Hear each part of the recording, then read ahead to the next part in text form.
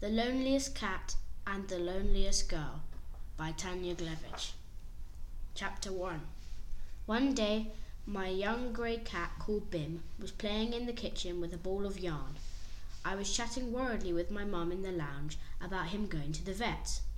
So we lured him into his cage with a small chunk of tuna. He hopped in and we closed the cage door and put him in the back seat of the taxi. Once we arrived at the vet's, he was scrambling to get out. In the queue inside the building we waited until the vet called Bim's name. Chapter 2. The vet looked at him and gave us a pass into the animal hospital so we could drop him off. I couldn't believe I had to leave Bim at the animal hospital all alone. He's such a young kitten.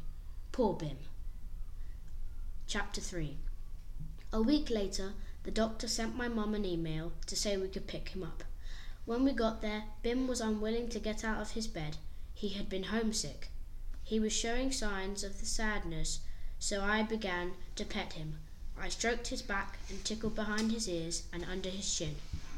I couldn't believe we had to leave him again, so I wept as we walked home.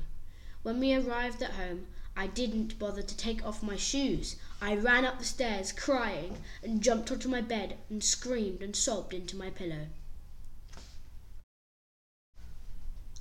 Chapter 4. After about a month, my cat came home.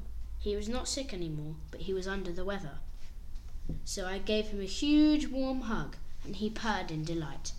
The end. What inspired Tanya to write this story was that she has a cat called Bim, and this happened to him, and that was how she felt at the time, which must have been terrible. Thank you for listening to her story.